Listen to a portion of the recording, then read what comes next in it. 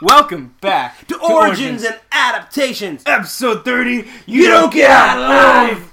Yeah, this is Origins and Adaptations. I am Andrew, and I'm Cody, and we've got a lot of stuff to talk about. We've got lots of news for you guys. We've got some Marvel-related news. We have some Marvel-related news. Marvel-related news as well. And then we've got some more Marvel-related news. And then we have your favorite recent read at the end. Yeah. Which is not Marvel. No. It's the one thing. We don't need to tell them what it is.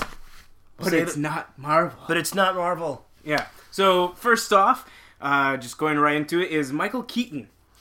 Confirmed, finally. Michael Keaton is confirmed as the Vulture. The Vulture. Even though I think everyone we all was pretty sure. Yeah, I think we all kind of knew this was going to happen, but it's kind of awesome that his place is secure. Yeah. And then we got Tom Holland, who is secure for 6 movies in the Marvel movie deal. Marvel. So that's at least Spider-Man. I think they're including Civil War. I don't know. And then we have, as I assume... Oh, you think they're not including... Or that's 6, including the one he already did? I think so. Okay. If not, that's awesome. That means more. Mm-hmm. But then that's going to be the 2 Avengers movies. Nice. And then 2 other movies that he's either going to be a cameo in, or he is actually going to be, that could be two more Spider-Man movies. Yeah. So, really interesting. They're casting a whole side cast for him for Homecoming. So, I assume that they are looking to... Well, that boy's lucky.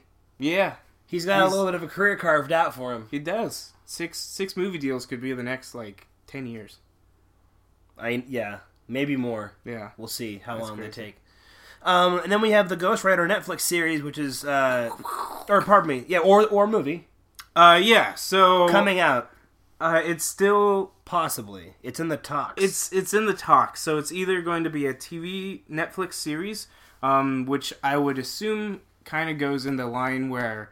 With Punisher, kind of like how Punisher is a spin-off of the Defenders. Mm-hmm. So there's the Defenders, the 4 main, and then there's going to be a Punisher Netflix series. So I'm wondering if they're looking into doing the same thing with Ghost Rider. We might even get Punisher in Ghost Rider. That would be awesome. Yeah. Or just making a movie for Ghost Rider. And I think they're looking at using the Ghost Rider from the Agents of S.H.I.E.L.D. TV show. Well, that would be the most logical choice. Marvel's a little bit better at continuity than their DC counterparts. Well, it's Robbie Reyes. Not counterparts, but they're rivals, I should say. Yeah. Well, it's Robbie Reyes in the Agents of S.H.I.E.L.D., but they, in this spoiler for those who have not, hold your ears for 10 to 15 seconds. They revealed that Johnny Blaze is in this universe. In which universe? The Marvel Cinematic Universe. Okay. And so he could be... It could be this is the Johnny Blaze story. So you're saying, conceivably, we could have a different Ghost Rider in the TV show than the one we get in the movies, and it would be 2 different characters. It wouldn't be 2 different versions of the same character. Exactly.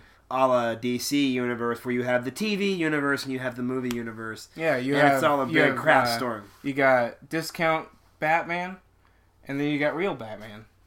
Yeah.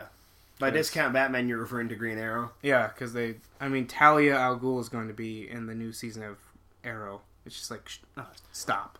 It's let's just introduce all of Batman's cast of characters and not have Batman in it. Yeah. Because no one likes Batman. Everyone likes Green Arrow. Everyone likes Green Arrow. Yeah. Now, forgive me, this is gonna... I'm not saying that it's good to be an ignoramus. I'm just saying I'm a bit of an ignoramus when it comes to the Arrow TV show. Okay. Most people don't have any problem with that. Yeah. Did they even have many of Arrow's... They had Merlin? True villains, besides Merlin. Merlin is in the show. Is his main. They had... Cupid. I think her name is Cupid. I don't know. They had the Huntress, who once again is a Bat Family character. So I'm right. So they really are, and they had Raish or Roz, however you want to say his name. Yeah. Al Ghul. Now they're having Talia come on board. So Deathstroke. We talked about all this last episode or the episode prior. I feel like about how the cast in Daredevil in Green Arrow is really just the Bat family villains. I cast. I bring it up every time. Yeah, it's terrible. Really, well, it's just like kind of. It's kind of weak sauce to have a character and to not use his rogues gallery and the cast of characters that you'd see. Oh, they do have Count Vertigo. Stories. Count Vertigo's in it, but he's lame, and so it's not great. That's funny. They have the weird thing is too. during season 2 of Arrow and like the first half of season 3, and the Flash was out. And they were talking about Legends of Tomorrow. And I'm going, man, DC has their TV shows on lockdown. Then, the second half of Season 3 of Arrow went downhill. Legends of Tomorrow was kind of subpar. Flash, still good. Supergirl, not good. So it's like, what is going on? Like, why can't they just can't get anything together. That's bugging me. I feel like the most DC has to offer, whether it's TV or film right now, is moments or glimpses of things that look pretty good. Yeah. For instance, DC Cinematic Universe Batsuit, Arsenal, Batmobile, just, The Voice, all the coolness of Batman's there. Movie sucks. Yeah. Cool fight scenes, no synopsis. Well, I mean, there's a synopsis, but it's terrible. And I'm one of the biggest DC fanboys that I know, in terms of just how much I just prefer DC over not just Marvel, but really any other label that I've read from. And I'm sorry, I can't keep pretending that it's not there. This is true. Yeah, it's pretty bad. I had a case of loser denial once, and then I don't know, the voice of God spoke to me. Yeah, I mean, I'm pretty straightforward with, like, when people ask me about X-Men, they're like, oh, you're a comic book fan. What? You like the X-Men movies, right? And I go, no. And then I have to explain everything, and then they go, well, I still enjoy them for what they are. And I go, that's cool. I didn't care. Like, your opinion on the X-Men movies... I still like Days of Future Past and First Class, irregardless of the reinterpretation of not only the plot and the synopses, but what they did with the characters, reversing things that don't make any sense being reversed. I still think it's true that they made compelling movies. I understand where you're coming from, though, as a purist. Not even a purist. As a purist, well, you are. I wouldn't say that. Well, I guess that's right, because you love the Nolan Batman films, and those are total reinterpretations. Yeah. It's funny, because people always talk about how the Nolan films brought Batman back to where he should be, but, I mean, at the same time, they did make it more realistic, and they did add a couple characters who weren't in the comic books. I'm totally fine, like, with different iterations of things. Mm-hmm. I'm totally cool with that. It's the... changing the entire character. Well, for instance, to fit your narrative, to me, Scott Summers is lazy writing. Dad becoming his brother, or vice versa, in the movie. I believe in the X-Men First Class. I'm pretty sure it's. Why am I forgetting his name? You mean the reverse? Yeah, they reversed that. They changed Alex Summers. Alex Summers, who is... Why am I forgetting his code name? Havoc? Havoc. Yeah. Is not the same person in the movie as he was in the comics originally. No, he's... For First Class, they made... Yeah, he's Scott's younger brother. Right, and it makes no sense that they made him an older relative. Yeah. I was... And the fact that the First Class really wasn't confused. The First Class. Right. Well, that's essentially what I'm saying. Except for Beast. Mm-hmm. But that's essentially what I'm saying is they just decided to put things out of order or change the entire character. Yeah, and I guess I just thought it was a really compelling movie. It's like overall. the people who watched the movie Aragon. and then go, man, that was nothing like the books. That is me every time I watch an X-Men movie. I go, this isn't the comics. Like, this is not... And you can put a different title on it, and it would be the same movie. Like, don't call it X-Men. Mm-hmm. It's your own version of something. Mm-hmm. Like, that's... Yeah, well, it's interesting because I have a friend who is a massive... Well, actually, not a close friend, but an old coworker who is a, as I would call a treasured acquaintance. Huge Harry Potter fan. Mm-hmm. Treasured acquaintance. And he was griping to me, this is years ago, about how he felt that in the Harry Potter films, the characters' inflections in their voice were as described in the novels. See, that's a purist. Yes. That's a purist. That's a whole other level. Yeah. And he was saying how the character, or the actors react to things quite a bit differently than the characters are described to as they are in the books. And I told him, you have no idea what it's like being a comic book fan watching movies. I was like, at least they get their appearance in the right. Dark Knight movies, we were just happy that they got the character, the Joker, right, and they got the fact that Batman is this kind of hated vigilante. Like, we were just happy they got the basics. Yeah. We were just stoked that finally they got the basics. And they were good movies. Well, it's like, I mean, after watching the Nolan Batman films, it made one of my favorite Batman films not one of my favorite Batman films anymore, which is Batman Returns. Yeah. Because they took the weirdness that was already there in 89 and went full throttle, and it's like, holy cow. Yeah. Now this isn't even Batman anymore. This is people running around in suits being weird. Yeah. But anyways, I just think it's funny that comic book fans... People have no idea what we tolerate when it comes to, like, honoring the source material. Yeah. Because movies are made out of novels all the time, and they change things, sure. Yeah. But it sucks when you're a fan of, like, all these graphic novels, and for most part, none of them have been made. I mean, yeah, Watchmen, V for Vendetta, but think about all the fantastic graphic novels that haven't even been actualized on the big screen as they should be. And then when they do... When it's terrible, it just hurts. Yeah. I mean, I personally did love Watchmen. It's, I think, the best thing Scott Snyder's ever done. Scott. Frick! You did it this time. You did it last time. Zack Snyder. For those who don't know, Scott Snyder, writer of Batman. Yeah. A superior writer in every way. Yes. Yes. I think he's currently doing All-Star Batman. All-Star Batman and Robin? Is he doing this? No, he's doing All-Star Batman. It's just All-Star Batman. Okay, well... It's the current Rebirth title. Okay, gotcha. It's him and I don't mind Two-Face's backstory. Gotcha. It's actually really cool.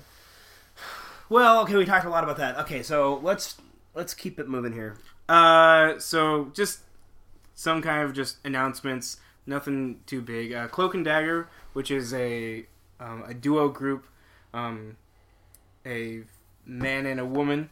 They both have powers and they're connected to each other. Cloak can teleport people. His like cloak is he can connect to it and he can teleport people with that. And then Dagger has like some psychic abilities, where she can actually form physical matter and throw it at people. And they are getting a TV series. It was announced. So that's cool. I'm excited. Not too big into Cloak and Dagger, but, whatever. As long as they get some stuff right, as long as it looks cool, that'll be great. And then Telltale, this is actually pretty cool. So Telltale, they make narrative video games, kind of based on a pseudo-choice, where you continue a story... through different actions, and they've done a couple of comic book games already. They did The Wolf Among Us, which is based off of the Fables comic book, the independent series Fables, which is really good. If you guys haven't tried it, you should definitely check it out. And then they did a Batman, just recently, a Batman series, which I heard was okay. I haven't played it. I've been meaning to get around to it. And then So their new game they announced is going to be a Marvel series, and they announced that it's going to be a Guardians of the Galaxy series, which should be pretty cool. They did a Borderlands, which is a video game, another video game franchise. They did a Borderlands game, which is based in space, with different people out in space, and that one was really well done. So I'm hoping that this is good. I'm also hoping they go more off the comic books instead of going off of the movies, just because the comic books have more to offer. That would be the comics from the early 2000s to the late 2000s. That run there, that would probably be the best run to go off of. But so if you're listening, Telltale, you should definitely make it off of that. Best Star-Lord, in my opinion. And then a big announcement, which is weird. I don't know how I feel about it. Inhumans is announced as a TV show. It's an 8-episode miniseries coming fall 2017 on ABC Family, which is where Agents of S.H.I.E.L.D. is because it's owned by Disney. And the weird thing is they haven't talked about the movie at all. So there was announced Inhumans movie in 2019. This is one of two things. Either they are saying, hey, we need to get the audience up to date on the story of what the Inhumans are without making an origin story for the movie. So we're going to do an 8-episode miniseries that they can watch before, which would be something entirely new that Marvel hasn't done. Or they are canceling the movie and they are replacing it with this TV show. I'm going to be more on the side of the latter, just because... Moron. Sorry. On the side of the latter, just because... That's funny. Yeah. Sorry. Yeah. Carry on, wayward son. Oh. Keep on. Kansas. I like it. There's no place like home. I'm just dust in the wind.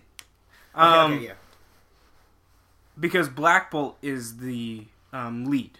Black Bolt, for those who don't know, is the head of the Inhumans. So yeah, there's a lot to think about on that, just because we don't know what's happening.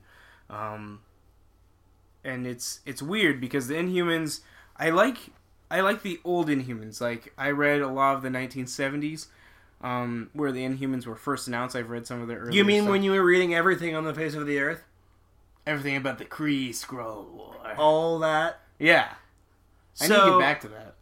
Did you really come out and admit what you did? How you just basically read everything that ever happened for like 30 years. Oh, I think I did, didn't I? On the show. Andrew just basically binge read anything with any importance to it from Marvel. When I said, like, 1960 to about, 1980 or 80 well, when I said I had burned myself out on comics, I don't know what the average person's comic book intake is. Right.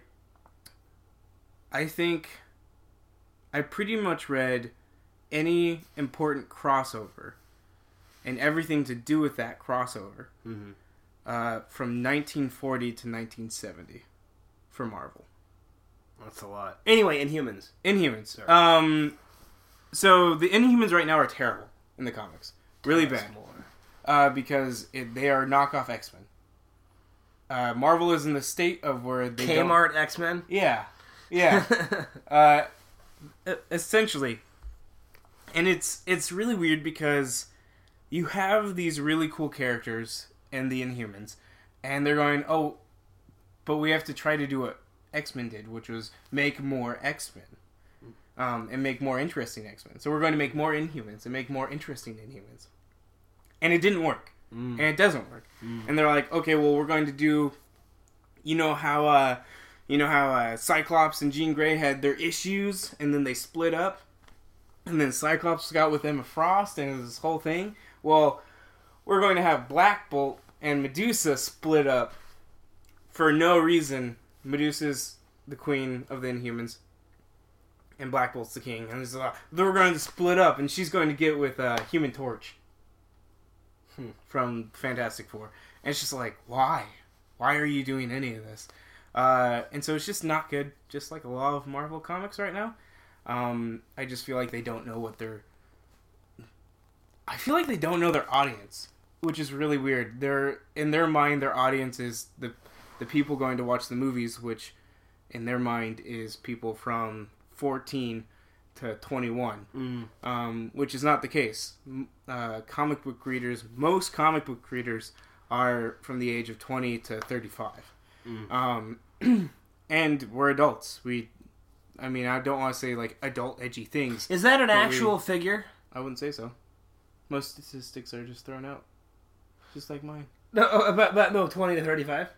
In my experience. Oh, okay, yeah. Like when I go to the comic book shop, I'm not seeing 14-year-olds to 21-year-olds. I am seeing 20 to 35-year-olds. It might be older. Yeah, I was gonna say. I think now I would say closer from. I would say. I see a lot of Actually, a couple of. I see a lot of my age in the comic book shops. Yeah, 24-year-olds. Actually, I know a couple of guys I worked with over the summer who were in their late teens, who are like seniors in high school. They were reading Batman and Superman Rebirth. But yeah, most people that I see, I would say 25 to 45 is what I would say. Okay. I mean, it's funny. People forget, including myself, that 45-year-olds are now... They're younger people than they used to be, if that makes any sense. I mean, yeah. I mean, because those people grew up... Yeah. Not that long ago, really. It's also they didn't grow up in the 60s. They grew up in the late 70s and 80s. Yeah, where people who are in their 40s, yeah. Standards are different. Where before it's like, you have to be professional, you have to be an adult. And now it's like, man, who cares? Well, also, I think, comic books grew up with their readers. That started in the 90s. But the problem is Marvel isn't. That's what I'm trying to get at. Right. Is they're stuck in this like millennial. I hate that term because I'm in it. This millennial sense of like, everything has to be witty and quippy. Everything has to be a joke. And it's like, no, it doesn't. See, I was a little worried about that with Doctor Strange because even though the jokes they made in Doctor Strange were very witty and funny, I was worried they were going to keep that up too much, but they used it just at the right times. Yes. Just in the right moments. Good. Because when they first started making those jokes, I was like, oh, here we go. Another movie that's just going to be full of rambling. But no, it wasn't. I like that they fit this style. They fit the characters. So whenever Doctor Strange made a joke, he was so used to people laughing at his jokes just because they were afraid of what he could do to them. Mm-hmm. That's a big point, is... He's this high acclaimed surgeon who surrounds himself with essentially yes men that are who are good at their job but are going to do what he says. Yes, because they're afraid of losing their job. Yes. And so that's why I love that part where he's trying to get Wong to laugh. Yeah, well, there's a couple parts. Well, it's throughout the whole movie. He's doing it. And he's usually people laugh at my jokes. And it's that sense that you see. It's they're only laughing because they're afraid of the power you wield over them. So it's cool. He is really funny, though. Yes, I mean he's genuinely funny. Yeah, but I could see the situation they were in. It not being funny. Oh, totally. It's weird. As an audience member, where it's hilarious. Sure. But when if you put yourself in that situation, it'd be this guy is annoying. These jokes aren't funny. Yeah, definitely. It's you're slowing us down, douchebag. Yeah. And so I really enjoyed that movie. That humor is not in the comic books. It's trying too hard. It's trying too hard. And it's annoying. They do they do goatee bros between Tony Stark and Doctor Strange. Yeah. And he's like, pound it, bro. I've seen those. And it's just man, stop. And the writing is across the board. It's the same. Characters don't have their own personalities. It's weird. DC and Marvel made this big switch. I don't know. I feel you mentioned the goatee bro type humor. Mm-hmm. that's just comic books trying to be self-aware to say, hey, look, we're relevant. Yeah. Hey, look, we can fit in with this new witty millennial sense of humor. Yeah. Yeah. The funny thing is the millennials are the ones with money. I know.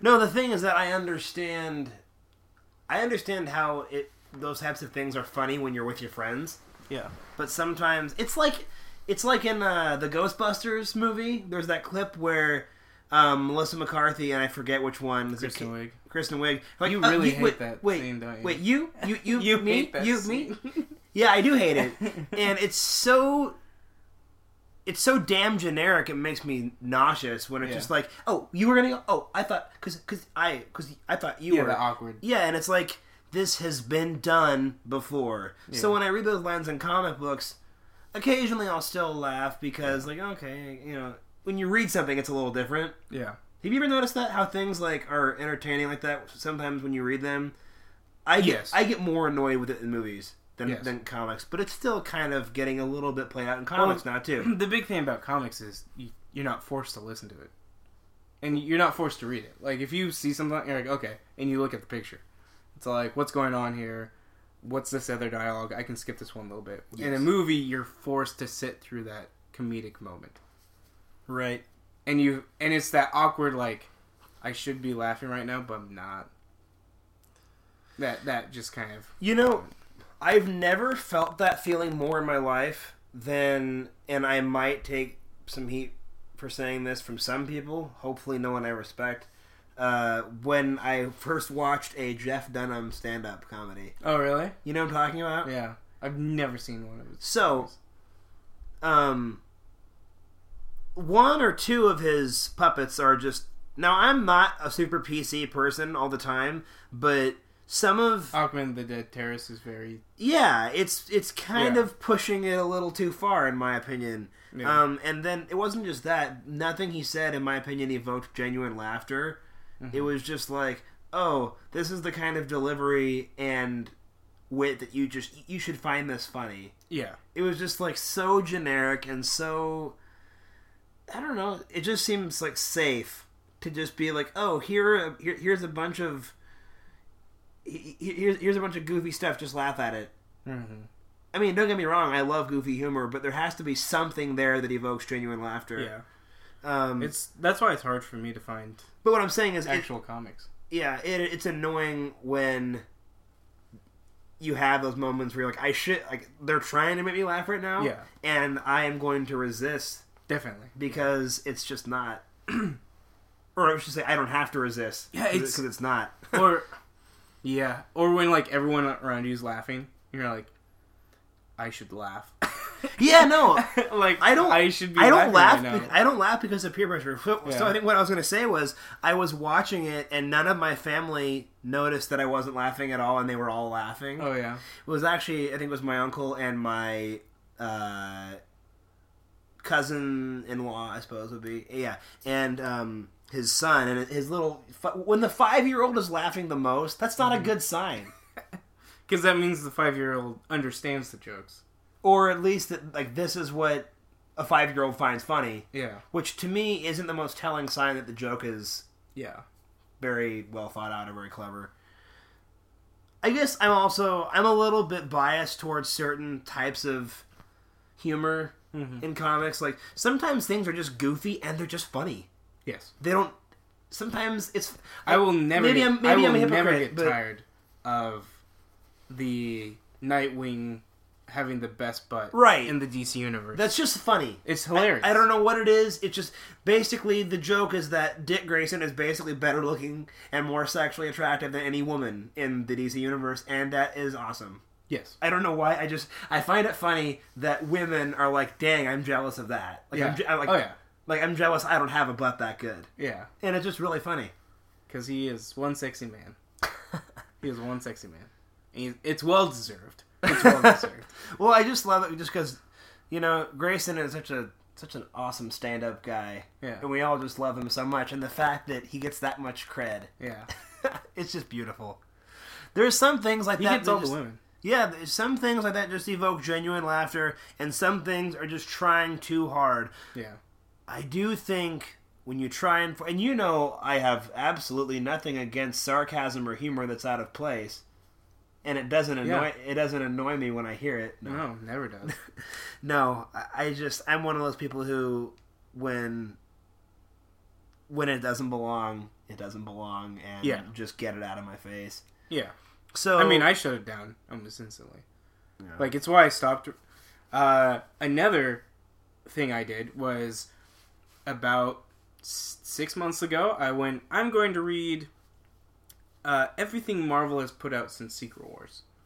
And I was doing a pretty good job. And then I got to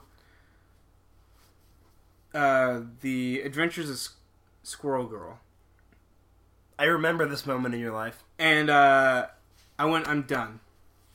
And not because of the Squirrel Girl comic. It's actually a good comic. I was just done with the tone of Marvel. I was done with it. I had gotten to this point where I went, I don't care about any of these characters.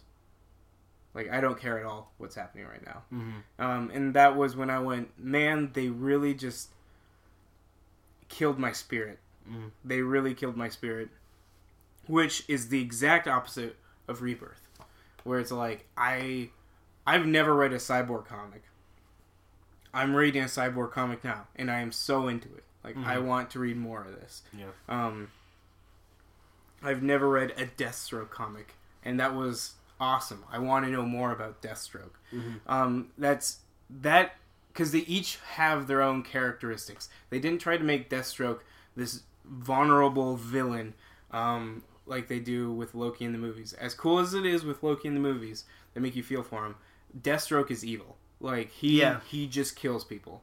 And they don't try to make you feel for the villain. Yeah, there's something to be said for a villain that you like him as the villain because you don't like him. Yes. Yeah. He's a good villain. Yeah. He's not a villain that you're trying to understand. Like Doctor Doom.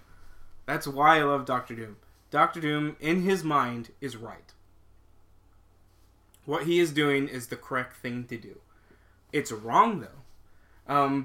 And it's the fact that he's so stubborn and is such a jerk. And, like, he's an egomaniac. Mm-hmm. And he's powerful. Like, he is a villain. And you love to hate him. Yeah. Lex Luthor is right, but he's also wrong. He is a villain. Mm-hmm. I love that aspect of these characters, that they're still villainous at the end of the day, because that's their flaw. Mm-hmm. They are evil. Yeah, in the Marvel Cinematic Universe, I know they try and make you feel for Loki because he's Thor's brother, and Thor does have empathy for him. Yeah, and Loki has his moments, and his backstory is tragic. Like, yes, and that's a big thing. Also, Tom Hiddleston is a charismatic man, so people are just a great actor, and just perfect for the part. Yeah. When I think about Loki, I don't actually think about the drawings of the comics that I read. I think about Tom Hiddleston. It's hard for me to. I can't actually say the same thing for Chris Hemsworth. I actually think about all the classic drawings of Thor. Oh, really? Yeah. I guess he's getting there for me, though. Like, when I think of Thor, I now think of Chris Hemsworth. I think of him, but the first thing that I think about is like the classic, bright blonde hair. The armor with the circular, print on the front. Yeah, and just the classic old, the Jack Kirby style of. Yeah, Thor. I don't know why. For some reason, for Thor, like that's always what Thor will be to me. I don't.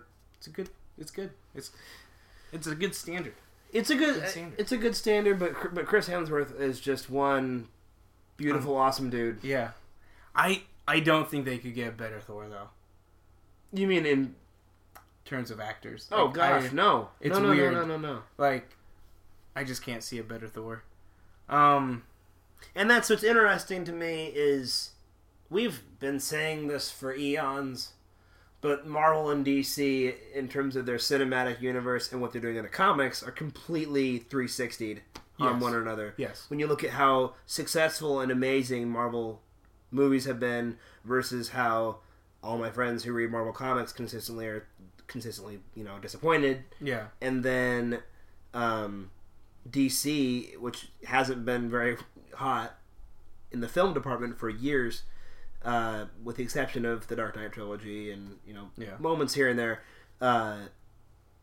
is back on. They're back on their feet now. Yeah, with Rebirth, and I haven't read much of Rebirth, but the snapshots that I've caught, some of the issues of Flash that I read, and then the Rebirth, the main Rebirth issue, and some of the Batman Flash, like doing work together, some of that, it's just really solid. Yeah, and I wish DC's movies could be on that track now. It has heart. Oh yeah, that's the biggest thing. The Barry Allen Wally West moment. It's enough to make a grown man just bawl, and it did. It made two grown men bawl. I was like, yeah. It was so good. For those who have not read Rebirth, go read Rebirth. It's so good. That's actually like, because it is kind of a self-contained story in itself. I mean, in a way, would you consider it its own story, kind of? Rebirth. You could read that and be happy with it. Yeah. Like, I mean, obviously, yes, it is an introduction to the Rebirth titles. I get that, but it's a really satisfying read by itself. It's just they leave a lot of things open-ended at the end. I guess we already spoiled that on the show. What happens at the end? I think we did, yeah. Yeah, but anyways, it was months ago, man. That's like June, July. It's already been that long. No, I know. It was crazy. It was a very long time ago. Let's get back on track here. So this is actually an interesting thing I found out. Like, it's not huge news. It's just really cool to learn. So, there is a reason that Negasonic Teenage Warhead was actually in Deadpool. For those don't know, she's the emo girl that has the combustive powers, that like is able to blow stuff up. That is not her power in the comics. That is not her power. So, Fox actually had the rights to the character. But this is interesting. I did not know this. They do not have the right to do whatever they want with that character. It's really interesting. So they had to go to Marvel and say, hey, we would like to change her powers. Can we do that? And Marvel said, yes, as long as you give us the rights back to one of our characters. And that was Ego, the Living Planet, for Guardians of the Galaxy Volume 2, who is going to be played by Kurt Russell. So it's really cool that this happened. It's like it's insider stuff that I didn't know. Like studios have rights to characters, but they didn't have the right to change their power. Yeah, that's really cool. It's cool. Yeah. It's really out there. Yeah. And I never even would have thought about that. And that, like, Marvel got the rights to one of their characters back because of this. Like, yeah, Marvel, that's really cool. Marvel was... It's weird because Ego is going to be such a big part of Guardians if you can make a trade that's going to be not only mutually beneficial, but perhaps even more beneficial to you anyway, do it. Yeah. It's really cool. And to them, it's like... That's just such a weird no-brainer because, like, oh, we're getting the rights to one of our characters back, and we don't even care what you do with this character. Right. It's interesting. It actually made me happy for Marvel. And hey, Deadpool didn't suck. I'll say that. Deadpool was great. Deadpool's a fantastic movie. Yeah, we'll see about the second one. But do you have doubts? Tim Miller, the director of the first one, is off the project. Well, that doesn't necessarily mean that it's going to suck. No, I don't know. I don't know how I feel about it. I'm just going to wait till the movie comes out and go see it. Okay. Yeah. And then just another cool little thing. Darth Maul is getting another miniseries, which I didn't read too much into it. Like, I don't know when it's happening. I assume it's happening between. I assume it's happening in between 1 and 2. Episode 1 and 2. But it could be happening between the Clone Wars TV show and the Rebels TV show. That could be when it's happening as well. Because for those that don't know, Darth Maul is in Rebels. Yeah. Star Wars Rebels. So I like Darth Maul. Yeah. But as far as the media outside of video games and movies is concerned, I'm getting a little tired of the focus being on a lot of prequel characters. It just seems like a lot of the animation, some of the animated movies and TV shows. Like you have Clone Wars and Rebels isn't prequel characters. No, it's different. I get that. I mean, there's like 2, 3. I don't even know if what I'm saying makes sense. I guess I just kind of wish we let the books. I guess I wish we let the prequels sit and stop focusing so much on characters we know don't matter anymore. But Darth Maul kind of does, because he's no. He's a big part of Rebels. We're at a different point in the Star Wars timeline. I feel. I mean, now let's be real. I guess the Star Wars timeline is kind of all. I was going to say it's like but the focus is the comics are all before Episode 8. No, it's not. It's not enough, though. I guess I'm sorry. I'm kind of so fed up with anything prequel related that I kind of wish they would have done, like, I don't know, maybe an Ancient Sith or Old Republic type of setting. I have a theory about that. Actually. Something you think they got rid of it? No, I think they're waiting to do an actual movie before they do any of that.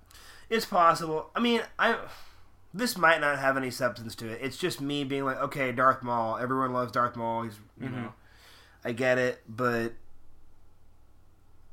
to me, it'd be so much more cool and surprising if it was, oh, look, it's a Revan comic book, or it's Darth Bane. I think, or it's just something surprising that wasn't just like, okay, this character who has been in the cartoons.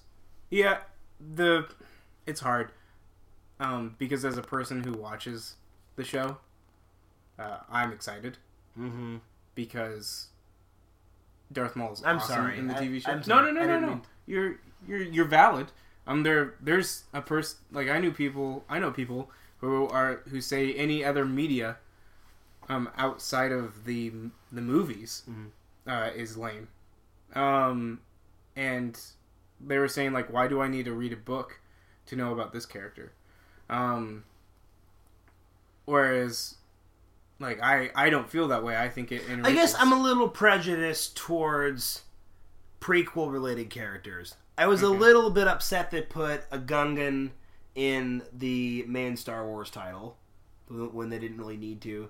Do you remember when they're on Tatooine? Yeah, I guess, yeah. And they put in that kind of Jar Jar looking dude with the earring and the eye patch? Yeah. And I was just like, why? Why did you put in a Gungan? I think...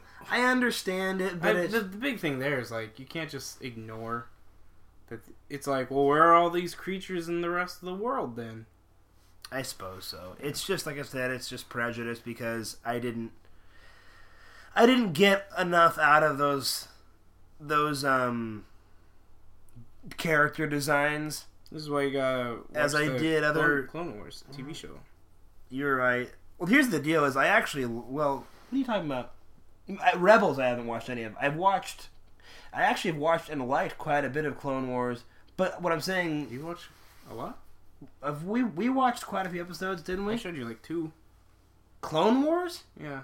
Oh, you did watch. No, you're lying. You watched like about 6 with me, right? No, I watched closer to 20 episodes with you. What? Yeah, man. I don't remember. You and I watched quite a bit. I binged that show, so... Well, here's the deal. You definitely have seen more of it than I have, but I've seen all of it, but yeah. Well, yeah, so the statement stands for itself. Yes, it does. But anyways... True. Fact. True. But anyways, I'm saying I can like it. I would just be more down for the introduction of a solo title for a character that's more surprising. A little bit more unpredictability would be it'd be nice here and there. Yeah, I think the biggest thing is they don't. It's like they don't want to. I don't want to say that phrase. What? They don't want to shoot their guns too early. Jump the gun. Yeah, they don't. I think that's the big thing. They're stepping what characters have been introduced in this universe, and I think they're doing it very carefully. The fact that we got... I mean, it's cool they're not doing a comic book title about intergalactic trade. Yes. That... Even though the Princess Leia title is actually pretty close. Is that pretty lame? It's not good. The art is great. I love the art. You do like that artwork. The one that makes Han Solo look like a Ken doll? Yeah. Okay. It's different. Like, that's my thing, is like... It's well executed. Yeah. But... the plot line of the Leia comic was just boring, weak. Yeah. Speaking of artwork, I just remembered a conversation we had. I think it was last weekend where I said I was very, very let down when I learned that artist traced. Yeah. Remember that conversation? And I was like, no. I ruined your dreams. No. It's like there's a scene in The Big Bang Theory where Sheldon asks Leonard where the Chinese food comes from, and Leonard says he's been putting Chinese food from this new restaurant into bags from the old restaurant they went to, and the old restaurant they went to closed down. And he goes, no. And he goes, oh, this changes everything. He's like, how do I know what's real? And that's kind of how I felt. Yeah? I was just a little bit like, this guy doesn't have the ability to just make Harrison Ford or Han Solo look like Harrison Ford. Does it make sense, though? Like, totally. Now that you see it, yeah. Because I remember when you first saw it, and you're like, "Man, dude." Well, my friend Cameron and I were both like, "Oh my gosh, the faces are amazing," and they are. Yeah, but it's still there. It's still the guy traces better than I do, and you still got the inking, you still got all that, like the shading, the penciling. It's still there. It's still good. I love the inks. The inking in the comic books are amazing. It's a different. So when people say it's tracing, it's not like he put a piece of paper over and he like literally traced it. Mm-hmm. What it is he takes an image and he looks at it and he just replicates it.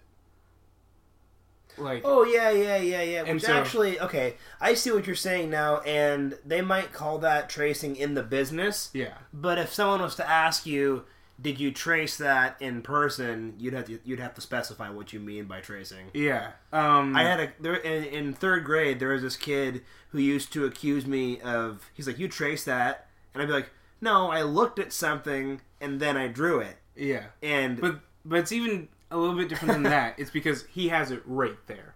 Like he's literally just like memorizing, whereas a lot of artists will be like, okay, I think I take inspiration from what that is, right, and then I'm going to draw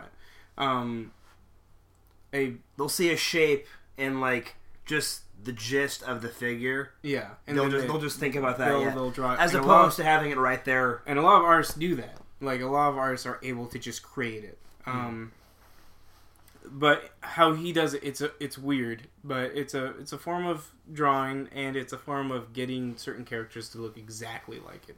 I mean, because if any title deserves that, I suppose it would be Star Wars, because so much of how the characters look isn't just their wardrobe; it's who played them. Yeah. Oh yeah, I know. That's why I didn't let it be. No one was ever going to recast. Harrison Ford. Harrison. No, I was going to say like. Back in Calrissian. Well. Because they are. And they did. You mean for Glover? Yeah, and then the Harrison Ford. The whoever's playing Han Solo. Yeah, but they're younger, though. I get that. There's a difference there. No, here's what I was going to say. But here's the weird thing. How old was Harrison Ford for Star Wars? He was 33. And this is my problem that I have with, now, as much as I love Pratt, the idea of Chris Pratt playing a young Han Solo. Wait, is he? It was a rumor. It was a rumor, and there are people. I'm not saying official. I don't think people. He is. There was the you don't remember the rumor that Chris Pratt was one of the people who was being talked about. No, I remember Chris Pratt saying that him playing Star-Lord is essentially him playing Han Solo. That's okay. So I heard one more, and I heard that there was a lot of people were trying to sway him. Fans. I'm talking about fans, and when I say people, I don't mean people in charge. I should clear that up. Okay. I mean fans and people I knew were saying, "Oh, Chris Pratt would be an awesome choice. Chris Pratt. The problem with that he's so hot now. Is that Chris Pratt is older, I believe, or the same age as Harrison Ford was when he was in the first Star Wars. And not just that, but like his person, like Han Solo wasn't the quip maker. Like he said, he could be. He was sarcastic, but he was sarcastic in a mean way. Yeah, like we were talking about earlier with some people. And it's different than Pratt. Pratt makes jokes. Like he's a quipster, and he's smiley, and he's fun, and he's cuddly. Like you just want to be around Chris Pratt. Yeah, Han Solo has a dark side. Well, Solo can be a bit of a miserable jerk at times. Yeah. And that's why he gets on Leia's nerves. Yeah. And Leia gets on his nerves because she can be kind of a wench. True. But, I mean, which gets back to my main point, which is that Star Wars is so much about those characters, it's so much about who played them that I understand why an artist would trace. Yeah. You know? But I don't know. So Darth Maul comic. Darth Maul, I mean... You'll get there. You don't have to read it. Does he trace photos of Ray Park, that artist? Probably not. He also doesn't do every single Star Wars title, so... No, not... Well, I was going to say not him, but whoever does that comic. Probably not. No, Darth Maul has a different design than the movie. That's true. And then we watched a movie last night. We watched The Return of the Caped Crusader. The Return of the Caped Crusader, and it was fun. That's a really fun movie. So it's funny too. Yes. The basis of this movie is they took the 1960s Batman and made it an animated movie. Mm-hmm. They got the original cast, most of them, the living, ones. The living ones, to come back and play their old characters. Adam West is Batman, mm-hmm. Burt Ward is Robin. Mm-hmm. It was fun. Like, there were a lot of good jokes. Yeah. Holy Salisbury steak, Batman. Holy Salisbury steak, and all the puns, and the part where that movie was just a pun factory. Do you remember the line when he says, "Ryan, not so fast. There's a crosswalk right over there." And Robin, you mean? Batman says, "Robin, not so fast." Do you remember that part when? Yeah. When they what did he say? As deputized officers of the law, we are bound to not be above it or something like that. And then he goes, "Robin, do the crosswalk." Yeah, and they run and they wait at the crosswalk. Mm-hmm. He goes like, "Gee Willikers, Batman, you're right." Yeah. They run to the crosswalk and they wait and the cars like stop for them, mm-hmm. and Batman waves. They run and then they walk mm-hmm. on the crosswalk. So good. And the whole movie was Robin gets in the front seat of the car with Catwoman, and she's like, "Can you drive?" And he's like, "Yeah, I've got a learner's permit." He's like, "I can drive with anyone who's an adult." Any adult in the car. It's just these stupid but awesome, just learning life moments. And then when the animation's really awesome. The animation was good, yeah. It really looks like the old TV show. They did the Bam Pow. Uh-huh. Yeah. The voice acting was pretty phenomenal. The guy who played the Joker was a great Cesar Romero-esque vocalist. Joker. The laugh was so good. The laugh was amazing. And his voice sounded quite a bit like him, too. The guy who played the Riddler, his voice sounds quite a bit different from George's. Is it Gershwin? Or is it Gorshin? He's kind of a legend for that character, but his laugh, the maniacal, weirdo laugh, because his laugh was, if anything, a little weirder than the Joker's laugh. Maybe not quite as menacing. It's not menacing. It's It's almost tuneful. There's almost like a melodic quality to it. The weirdest thing is like I'm so used to the Riddler from the Batman Arkham games. Oh. To me, his voice is the Riddler's voice, so I always have to. I always think of the Riddler from the animated series.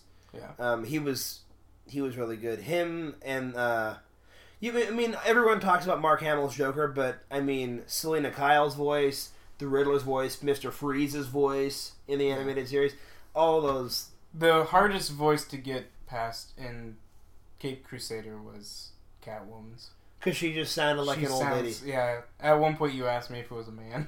Yeah. And I was just like, no, that's her. She's just super old. Well, I think I asked you that just in case I was wrong. Yeah. Because I was pretty sure it was Julie Newmar. Yeah. And, I mean, that's cool that she was still the Catwoman, though. Yes. And I loved how... What's the character's name? Ant. Oh my gosh. The Ant in the TV show. Yeah. Who, like, so I didn't watch a lot of the TV show. I watched the show a lot growing up with my dad. My dad loved it as a kid. And to me, he showed it to me, and so I grew up loving it. Dick Grayson's aunt lives with. Is it Dick Grayson's aunt? Yeah. Or it's not It's not Bruce's aunt. Okay. It's Dick Grayson's aunt. It's weird. Yeah. Because why would? Because Dick Grayson doesn't have family. Like, that's the big thing. Yeah. That should be the whole point. Yeah. In the show, she was such a dumbass. And Aunt Harriet? Aunt Harriet. Yeah. I mean, she plays a sweet character, but such a dumbass in terms of, like, not getting the fact that they're Batman and Robin. And they played that up so much in the TV show. Or pardon me, in the movie. But I like how they hinted that she was like, she knew it. Well, kind of. It's kind of like, does she, doesn't she? Well, that was, they're going, oh, she knows. Until the very end. It was like, oh, he couldn't have been Batman. They were throwing me a surprise party. And then they're like, we gotta go skeet shooting. Yeah. They're like, oh, we gotta go skeet shooting. And she's like, that makes sense. Yeah. And then she goes, wait. What? Well, yeah, but I mean, still, she's like not getting it, and obviously that's because Alfred's keeping her off the trace. That's his job. Obviously, in that incarnation of Batman, it's supposed to be silly and fun, and like it starts out with Robin doing ballet. That was goofy. Which like any other like movie or comic would be like, we're going to use that ballet in like a critical scene of this movie. Like foreshadowing. They never once used the ballet stuff. No, they didn't use it. It was just him doing it just because. Well, for training. Well, yeah, for exercise. Yeah. Even though Dick Grayson is an acrobat. Yeah. Well, and then they have that scene where it's like, you need to stop focusing so much on your upper body. No, yeah. And he's all like, yeah, I have been training my biceps too much. Okay, that conversation and the way they were having it as they were walking up the building on their ropes was really funny. Yeah.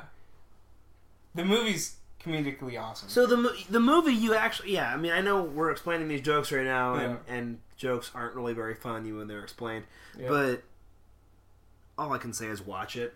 Oh yeah, I want to show. I want to show it. I want to show it to my dad because my dad loved the '60s TV show. I recommend this movie to whoever can watch it. It's really fun, and they have callbacks to the Nolan movies. Oh, which part was that again? Where Catwoman's like, "Why don't you and me get away, go to Paris?" Or move away to Europe and sip coffee in a shop or in a cafe. Yeah, sip coffee in a cafe. Yeah, yeah. That's what happens. That's what happens at the end of Dark Knight Rises. Yeah. But I did. Well, here's the deal: is the tug of war between Batman and Catwoman, or I should say between Catwoman with Batman and then the crooks or the villains. That they threw a modernization of the character into it because in the old TV show, Catwoman was just a villain. She had no intent to ever side with Batman. Man, Catwoman was so weird in this movie. In the animated movie? Yeah, like the first fight scene where she's like she's against the wall and she's like, oh. She does those types of things in the old in the TV show and in the old 1966 movie. But what's funny is that she can fight. Like she kicks butt in this movie. Oh yeah, what's funny is there are scenes later where she actually does fight. Yeah, but she's just like, oh no, I don't want to get in on this fight. Yeah, it's really funny. I enjoy that version of Batman for what it is. Mm-hmm. You cannot compare it to any of the other classic versions of Batman, though. Yeah. Meaning, like, whether you're someone whose favorite version of or favorite interpretation of Batman is Arkham, or if you're someone who loves like the comics, or if you're someone who loves Batman '89 or the animated series, you have to look at that one for what it is. Yes, because it's it's not to some people that's serious. Batman. Though. Yeah, to some people it is, and that's why when if someone says Adam West is their favorite Batman, there's validity to that because Adam West was the first on-screen Batman that was done successfully, in my opinion. You had the old serials, but come on. Yeah. I mean... Reeve is the first successful Superman. I mean, I guess you have George Reeve, who was on the TV show, and he did look like Superman, but I guess what I'm saying is those versions just haven't aged well at all. Whereas you can put on Batman 1966, that movie or the old TV show, and it's still entertaining. Yeah, like it might be ridiculous, but it's still a fun time. Yeah. I agree. As a kid, I rented the old 50s... Adam West was in an episode of animated series, wasn't he? Yes, he played the Gray... The Gray Ghost? The Gray Ghost. Yeah. And that was really, really special. Yeah. Because Bruce thanks him for the inspiration. Yeah. And it's like... Which essentially is Kevin Conroy thanking Adam West. Yeah. And I just had, like... As sentimental as it sounds, I just thought it was beautiful. It is. It was beautiful. But Grey Ghost is a great episode. Adam West posted something on Facebook not too long ago. I think it might have been maybe a year ago. Perhaps less. And it was showing all the past and present Batman's... Batman heights and body types. And he says, I may not be as cut as the rest of these guys, but I'm the only one... who represents the height and weight of Batman. Yeah. Which is what I believe 6'2", 220. I think something like that. Which I think is ridiculous. That's ridiculous, or how much of a monster they've turned Batman into? The second part. Him meeting that criteria, totally cool. Mm-hmm. I can see that. Mm-hmm. The fact that Batman's only 220 pounds, bogus. Oh, you mean... Batman is like 260, 280 pounds of muscle. Well, I mean, because here's the deal, Andrew. That's the world we live in now. I know. At that time, the nutrition, the diet, exercise, supplements, none of that would have been possible. Yeah. Oh, I know. Bane at that time would have looked the way Bruce Wayne does now. It's crazy. And Bane's like... If that analogy makes any sense. Yeah. I mean, I guess I kind of know what you're saying, but at the same time, like... Batman... I think I could imagine a Batman smart enough who could kick enough butt at that size. Oh, no. I understand. He would struggle against characters like Killer Croc and Bane. I'm just saying, like... I look at the Batman... By modern comic book standards. From the animated series. Even just the animated series. That Batman's 240, 250. Yeah, he's pretty huge. You can't be 6'2". I know a person who was 6'5" and was 200 pounds, and he was lean. Mm-hmm. Like, at that height, you're just naturally... Bone density, you're that weight. Mm-hmm. Like, I'm 220. And it's like, no. Someone who's bigger than me is definitely... I'm pretty sure I'm the exact height, weight, and dimensions of Tim Drake when he was 13. No. Well, then there's also that. For some reason, Tim Drake is also drawn and portrayed older than he actually is. Yes. Robin... I've always noticed that. Dick Grayson grew. Like, he aged. Like, he's when Dick is Robin, he looks like a child. Yeah. And then Tim... I mean... Tim started out looking like a child. Well, of course he acted like one, or he could tell he was the youngest. Yeah. But, yeah, and then... I think because of, the fact that it was happening in the 90s when the Tim Drake Robin was a thing, but they had to introduce a sidekick who was Batman's first sidekick.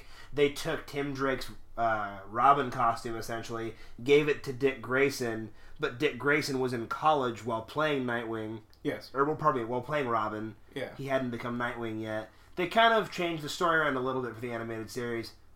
Oh, they did? Dick Grayson is in college in the animated series. Oh, okay. But they make it work. Yeah. Because I'm pretty sure it's only like a season or so later when he becomes Nightwing. Okay. Which is why, like, I know people like Kevin Smith and you like love to make fun of Chris O'Donnell. Like, why do we have this 40-year-old playing Robin?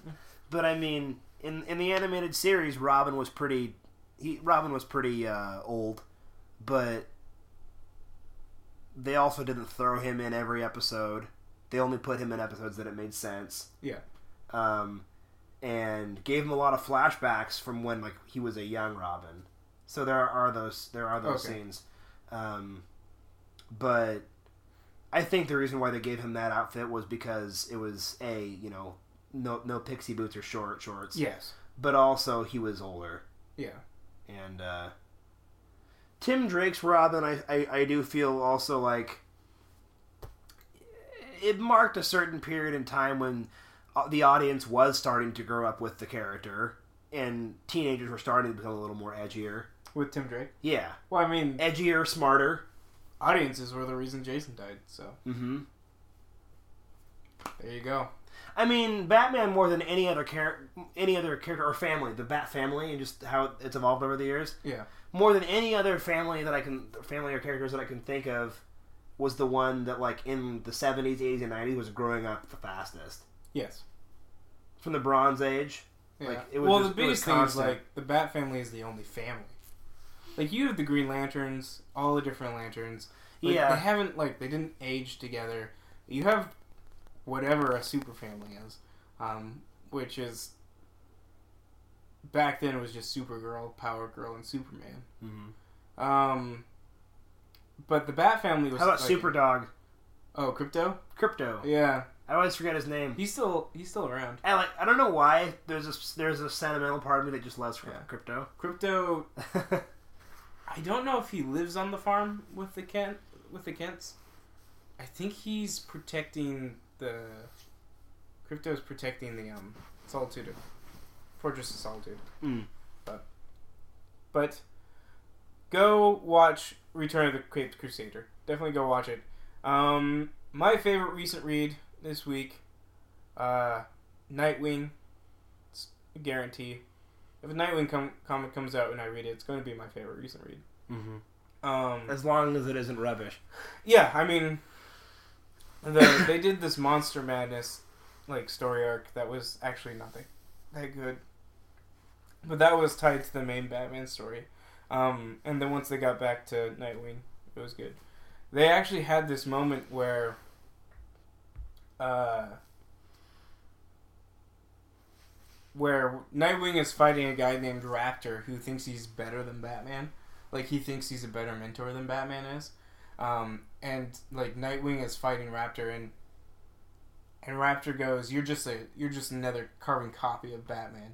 He just made you, like, he's brainwashed you, he's made you like him. And then, like, Nightwing beats the crap out of him and says, nice. No, actually, he didn't. And he's like, that was the point. Like, Batman trained Dick Grayson to not be Batman. And that's the big thing. Like, when Dick Grayson is still Dick Grayson. Mm-hmm. He never, when he puts on the suit, when he put on the bat suit, it was an act. He was playing the part of Batman. He never became Batman. And that's always going to be a big part of the Dick Grayson, Bruce Wayne And then at the end, it was this really cool moment where they'd been dealing with Bruce Wayne and Dick Grayson like fighting, kind of in the sense that Bruce Wayne didn't want to give Grayson up. Mm-hmm. Like he didn't want to let him go. And then at this one point, like he's holding on to these chains that are like high up off the ground, and like he just lets go, and then like Nightwing, like grabs him, and he's like, I'm so sorry I let you fall. And he's like, are you kidding me? I jumped. And it was just like this whole sense of Batman knew that Dick Grayson was going to save him, and they trusted Dick to save him. It's just really cool that we get these moments that you don't really see in the Bat story, and we're seeing more of Batman trusting people, and actually showing emotion towards Dick Grayson, who is, out of all of the Robins, he's been the harshest on Dick Grayson. Mm-hmm. He's very sympathetic towards Jason because he blames himself for his death. Tim, I think he officially adopted him, so Tim is essentially one of his sons. Tim is his adopted son. Yeah, because there was friction between him and Damian. Yeah, and whereas Damian is it's weird. Batman has a weird relationship with Damian. Bruce Wayne loves Damian, but he does not care if Damian is in trouble. Yeah, because he knows that Damian can get out of it. Yeah, he knows that Damian is essentially a little Satan spawn. No matter how much, no matter when you're the born of the demon. Well, yeah, it's like no matter how much Bruce can pull him out of what he was originally born into with the League of Assassins, and he's still gonna have that in him. Yeah. Oh man, Superman 10 is probably my close second for favorite recent read. And it had Jonathan Kent, Superman's son, punching Damian in the stomach. Oh my god! It's the first time Damian and John meet. And Damian is collecting these different bat animals. Like he has a bat cow, and it's this cow that has like a bat symbol like pattern on its face. Yeah. And he has a cat who he calls Pennyworth. And then. That's funny. And then he has the Doberman dog, Bruce Wayne's dog. And then he has Goliath, which is a giant red bat creature thing. Mm-hmm. And John is like, oh, it would be so awesome for them to come to my farm and meet my animals too. Like, John is Clark Kent's son. Like, he's just goofy, like, wants to be friends with everyone. Yeah. And when John was trying to learn about his powers, he actually, like, his cat got taken by a hawk. Mm-hmm. And, like, he was like, I need to save it, and he did the laser eye beam thing. Mm-hmm. Blew the cat up, and the hawk. It killed both of them. That's sad. It was sad. That's depressing. Yeah. And, like, he tried to hide it from his mom. Like, he was sad about it. It's so good. Superman. Good storyline. But, so, Damian knows about it. And he's like, no, I'd rather my animals live. Because he's a sim, like... Yeah. And then John just turns around and just punches him in the stomach. And John's Superman's son, so he has super strength. And just... Of course, not on that level. No, and he didn't, like, pulverize him, but he just, like, punches him in the stomach. And Damian's like...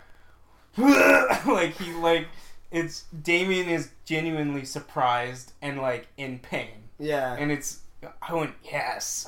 Well, yeah, because Damian... And then as soon as that happens, like, they look up and, like, Batman and Superman are, like, looming over them, like, red eyes and, like, shadowed figured. Yeah. It's so good. Superman number 10. Well, I mean, I like Damian, but he's a little jerk. Oh, yeah. Like, he'll never be my favorite Robin. Oh, can't be Dick. Huh? Can't be Dick. Tim. Oh, Tim's yours, yeah. Well, what's up? Tim's yours?